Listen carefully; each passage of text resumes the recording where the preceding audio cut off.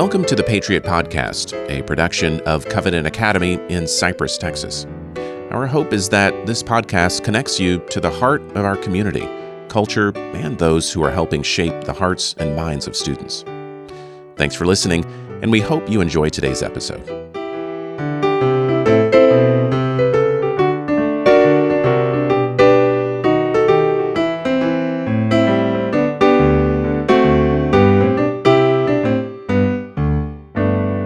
Hello and welcome to this episode of the Patriot Podcast. I'm Michael Gaines, and as always, I'm joined by Covenant Academy's head of school, Leslie Collins. Leslie, good to see you. Hey, good to see you. Have Jeremiah Stone on the dials, and we are also joined today by Caroline McKee, who is a Christian counselor and licensed therapist. So, Caroline, thanks for joining us today. Thanks so much for having me today. Absolutely.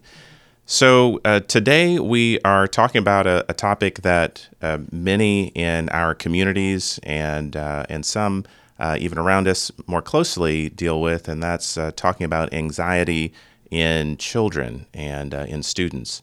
And so, Caroline, I know that your background and experience has allowed you the opportunity to kind of step into the lives of many students and families who are dealing with this, and so we wanted to maybe get a little bit of insight and perspective from you. And I know, Leslie, you have some perspective in the space as well. And I just wanted to start out. Maybe actually, I'll start with you, Leslie, as an administrator, as someone who's been in the space of living life with students. I know that this is something that you've seen, kind of firsthand. Yes, it is true. Students at a younger and younger age experience anxiety, and parents empathizing with them experience that anxiety as well, and it affects them in the classroom. It affects them in their daily life, and affects them in every way. And it's something that I think is really important to address so that we can see students living a healthy life as God designed that, holistically, not just in one particular area. And so we're talking about anxiety, and Caroline, I think that it would be helpful, maybe even for myself and for those listening, to have a level set and understand. Okay, we say anxiety, we hear this word. How do you define that? What is anxiety, and how do we think about that? Yeah, absolutely. So I'd like to think of anxiety in layman's terms as these feelings of being overwhelmed by your situation and maybe feeling like you have to scramble to cope with what you're walking through, and just feeling very dominated by those feelings. Okay. So we have this overwhelming kind of just kind of a crushing, dominating feeling. So when we're applying that to a child and those that are a student, how does anxiety present itself? Absolutely. So the younger the student, you're going to see it in behavioral kind of ways. So misbehaving can be an effect of that kind of anxious feeling where they're feeling out of control in their world or feeling uncomfortable in their world. Kids don't know usually how to talk about that or how to share that, so they end up acting out as a result.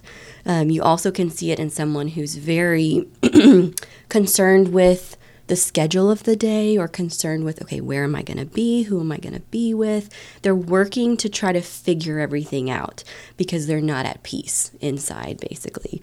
So we can see that a lot. With older kids, I tend to see in students kids who are really anxious, where you see them very concerned about their work, putting a lot of effort into their work and their preparation, but not getting the results that they want.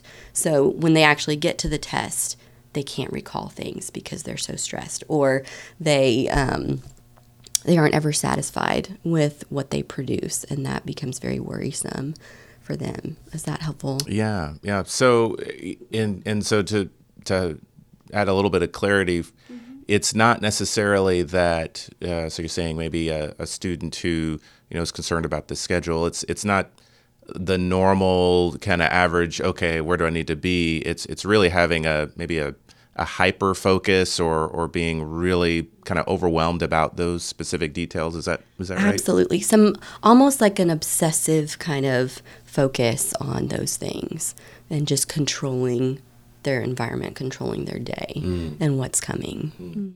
I would say when I see children in a place where they have a huge need for control. Everyone has a desire for control. That's part of our humanity. That's one of the ways in which we take dominion over the earth, is to get to control the way things work, and that's a great thing. But when it is a consuming, overwhelming, ruling passion within you that you can't function unless you have control, that's when it's going to be prohibitive to your learning.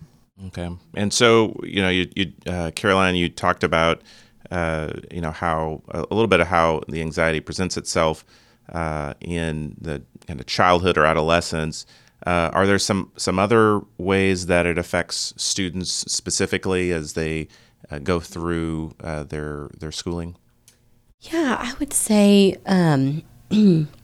when they're just overwhelmed by these other things, they don't have the space to focus on normal everyday life. They don't have the space to rest and be calm in their environment. They don't have the space to do normal play. They don't have the space to do those kinds of things, and that's going to affect the way they develop and just the way they interact with the world, and not be a great situation.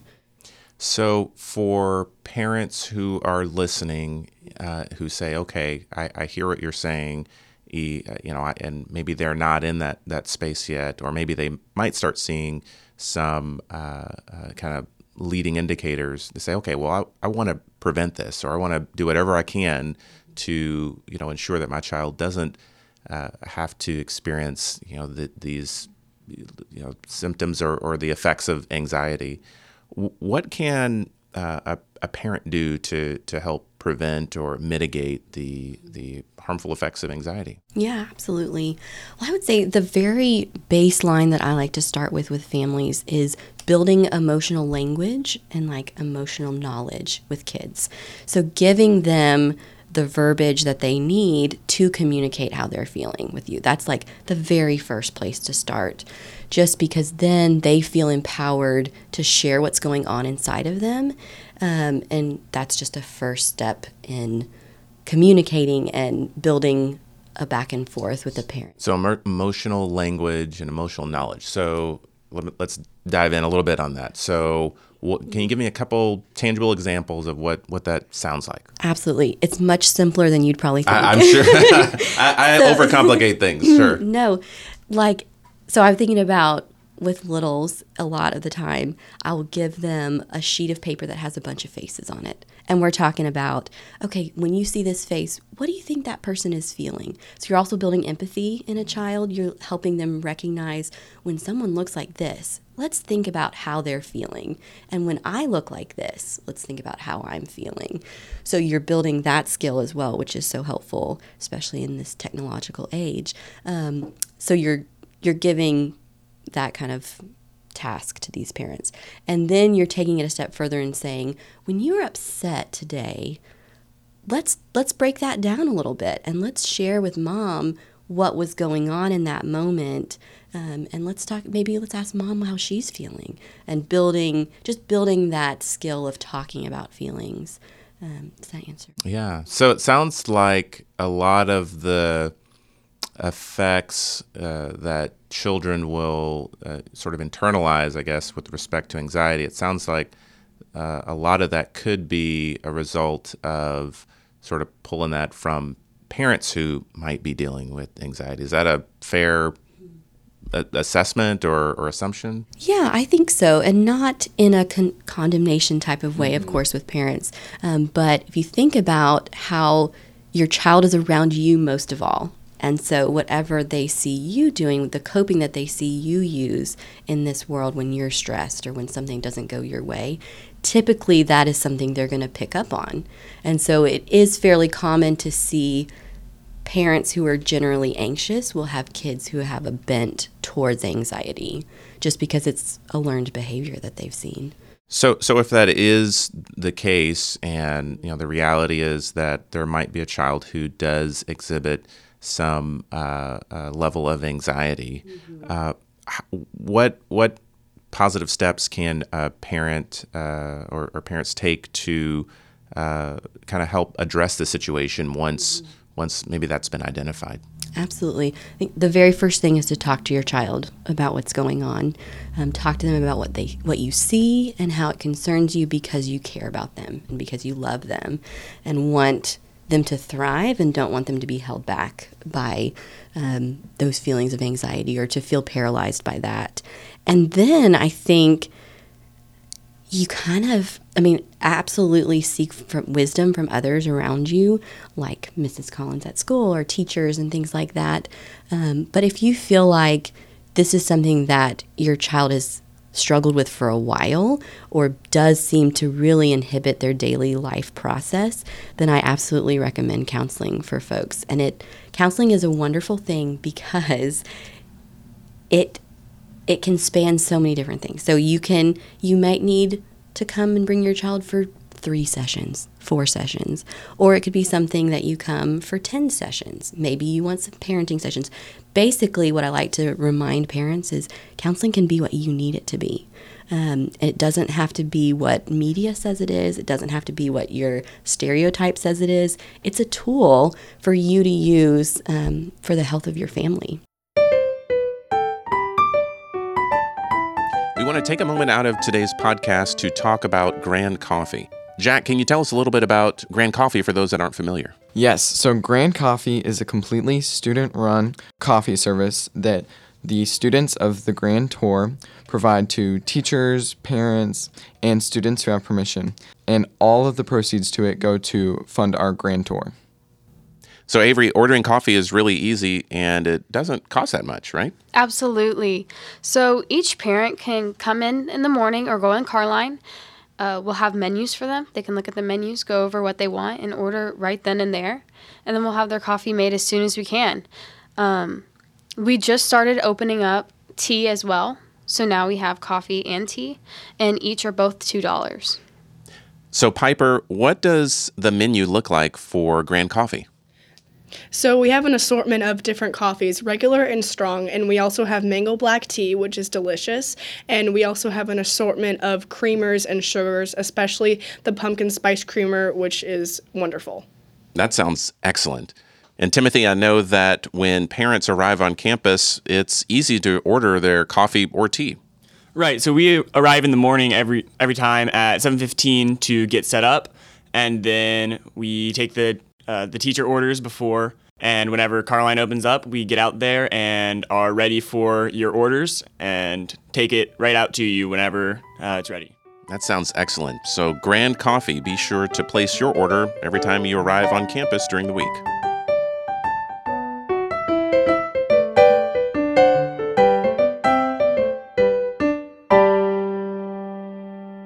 And, I think that counseling is a fantastic tool. I think that it is a great help, and I think it's wonderful when the church can provide that. And that is traditionally, historically, where people receive their counseling from, because the church is filled with the Word, which gives us the direction that we need for life and godliness. Something else that I think might surprise parents, a way of building that emotional language. So we need to develop the vocabulary. We have so many words for so many things. When it comes to our emotions, that's not an area we may feel that we can talk about. Something that may surprise people is that one of the functions of fairy tales is to be able to talk about evil, good, scary, bad people, Rapunzel, and all of these, Hansel and Gretel, child abduction. These are not light things to talk about, but they're real fears that children think about, and it allows you to talk about them. And there was a period of time, and I think probably my generation of parents, the 90s group, that said, "Oh, that's scary. I think we should not do that. That's scary. I don't want my children to be scared. I want my children to be happy and safe all the time. I want them to know that they're safe." Well, you actually don't create children who feel safe when everything around them is always easy and safe. When everything around them is always pleasant, that means that that's the expectation that life must be. So the moment life gets uncomfortable, now I'm freaked out because that's not my norm. But what fairy tales do is normalize evil and make it so that we can talk about that. Yes, that was very, very bad what that wicked stepmother did. Of course, stepmothers are not always wicked, but that was very, very bad. What would you do in that situation? Okay, good. Now, it may not be the best thing to read it directly before bed, but that is the function of fairy tales historically through time. Myths, legends, all of those wonderful things that people read. Another thing that is a simple thing that people can abstain from is I would strongly advise that people not watch the news and have it on in front of their children. It is not child-friendly. It is not safe. It is fear-based. That's how they sell more news. They have to create a crisis, so we have to turn it on. They have to be the channel or the place that we need to find that news source. And it's not always even a biblically objective perspective. I'd have to make a plug here for The World and Everything in It, which is a podcast that provides news from a biblically objective perspective. And I think it's a fantastic resource to even help your children think about the news biblically. But you'd be surprised how many children hear something on the news and come and talk about it at school because they're scared about it. And I think it's an easy thing. Okay, well, I can abstain from that. Too much salt, I can abstain from that. Too much overwhelming news, I can abstain from that. And more good stories. Mm-hmm, mm-hmm. Yeah, no, absolutely. Yeah, I hadn't even thought about the concept of being intentional about the news. So I'm very much plugged into global events and local events, and if it's breaking news, I usually know about it within 15 minutes. But I've made an intentional decision on how I get that information routed to me, because instead of to your point, instead of idly having the TV on, I've made a point to really be conscious about that. I'm thinking even when you can kind of check them off, the number of even major weather events that we've had, and I just had a very brief period of time where the kids are like, wow, what's going on? Are we okay? It's like, okay, and it wasn't anything major. I said, okay, that's enough. Like, we're going to go ahead and shut this down. So yeah, really being intentional. That's good feedback.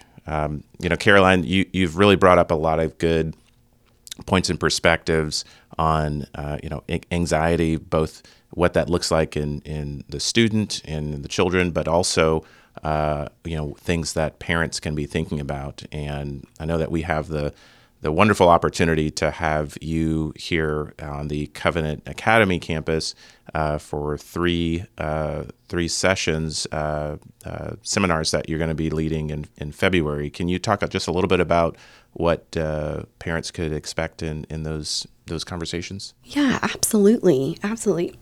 I like to think about parenting right now is there's a lot of noise going on around. And what I mean by that is there's a lot of dialogue about what you should be doing, what you shouldn't be doing, rules and things like that. But what I want to bring to y'all here is first thinking about some emotional regulation, just basics, so that you get that emotional language, and also looking at, okay, how do we control our feelings? How do we take ownership of what we're feeling as parents? And then how do we help our kids realize their strength in not having to bow down to feelings? There's a lot of conversation in our world right now of how you feel is who you are, or how you feel is something that dictates what you do. And in a lot of ways, how we feel does give us a knee-jerk reaction. But helping people understand that you don't have to be caught in that trap. You get to decide, and you can share with your children that you have the strength to make a decision about how you respond to something, and not acknowledge the feeling, acknowledge maybe what you would like to do, but to help them know that they can be empowered to make the choice that they want to make and not feel controlled by their feelings, and that we as parents don't have to feel controlled by our children's feelings and their reactions. So that's one piece of it. And then really just diving into how is anxiety affecting your family system, how is it affecting your life, and then how can we make decisions as a family to prioritize what's really important. So not necessarily bowing down to what culture says is important for our families, but deciding what do we feel is important and how do we want to make those decisions going forward.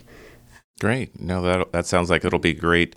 Some great conversations. So you'll be, Caroline, you'll be here at Covenant Academy on February 5th, 12th, and 19th, and that'll be at 2 o'clock.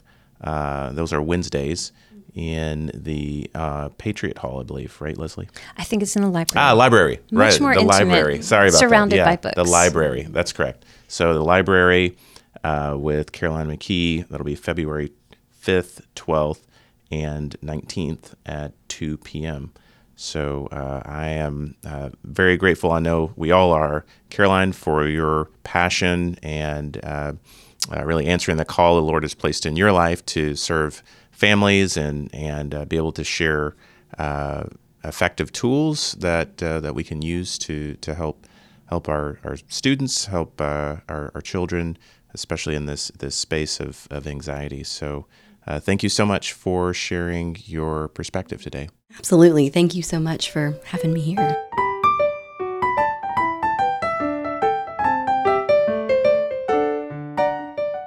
Hi, my name's Jack Ellis, and I'm a junior here at Covenant. And I've been at Covenant since 6th grade. But in 8th grade, the 8th grade class goes to Washington, D.C., and it's just such a fun experience. We get up early in the morning, and we go to the airport, and we got to all stay on the same flight, and it's so much fun. And we go to D.C., and we see so many amazing things, and our teachers are leading it, and it's so fun, and we get to play games with them, and we see so many amazing things, and just walking around D.C. I think a lot of us came back from it really loving D.C. and just the environment, and it's all so beautiful, and the giant buildings and everything so intricately laid out and historical, and it's just a really amazing place. And being there with your classmates and your teachers who really care about you and just love you so much, and they genuinely have a relationship with you and have fun with you. It's just such an amazing experience, and to do it with your friends is amazing.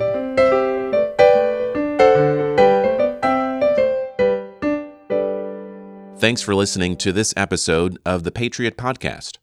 If you have any questions or comments about anything discussed, feel free to contact us on our website at covenantcypress.org.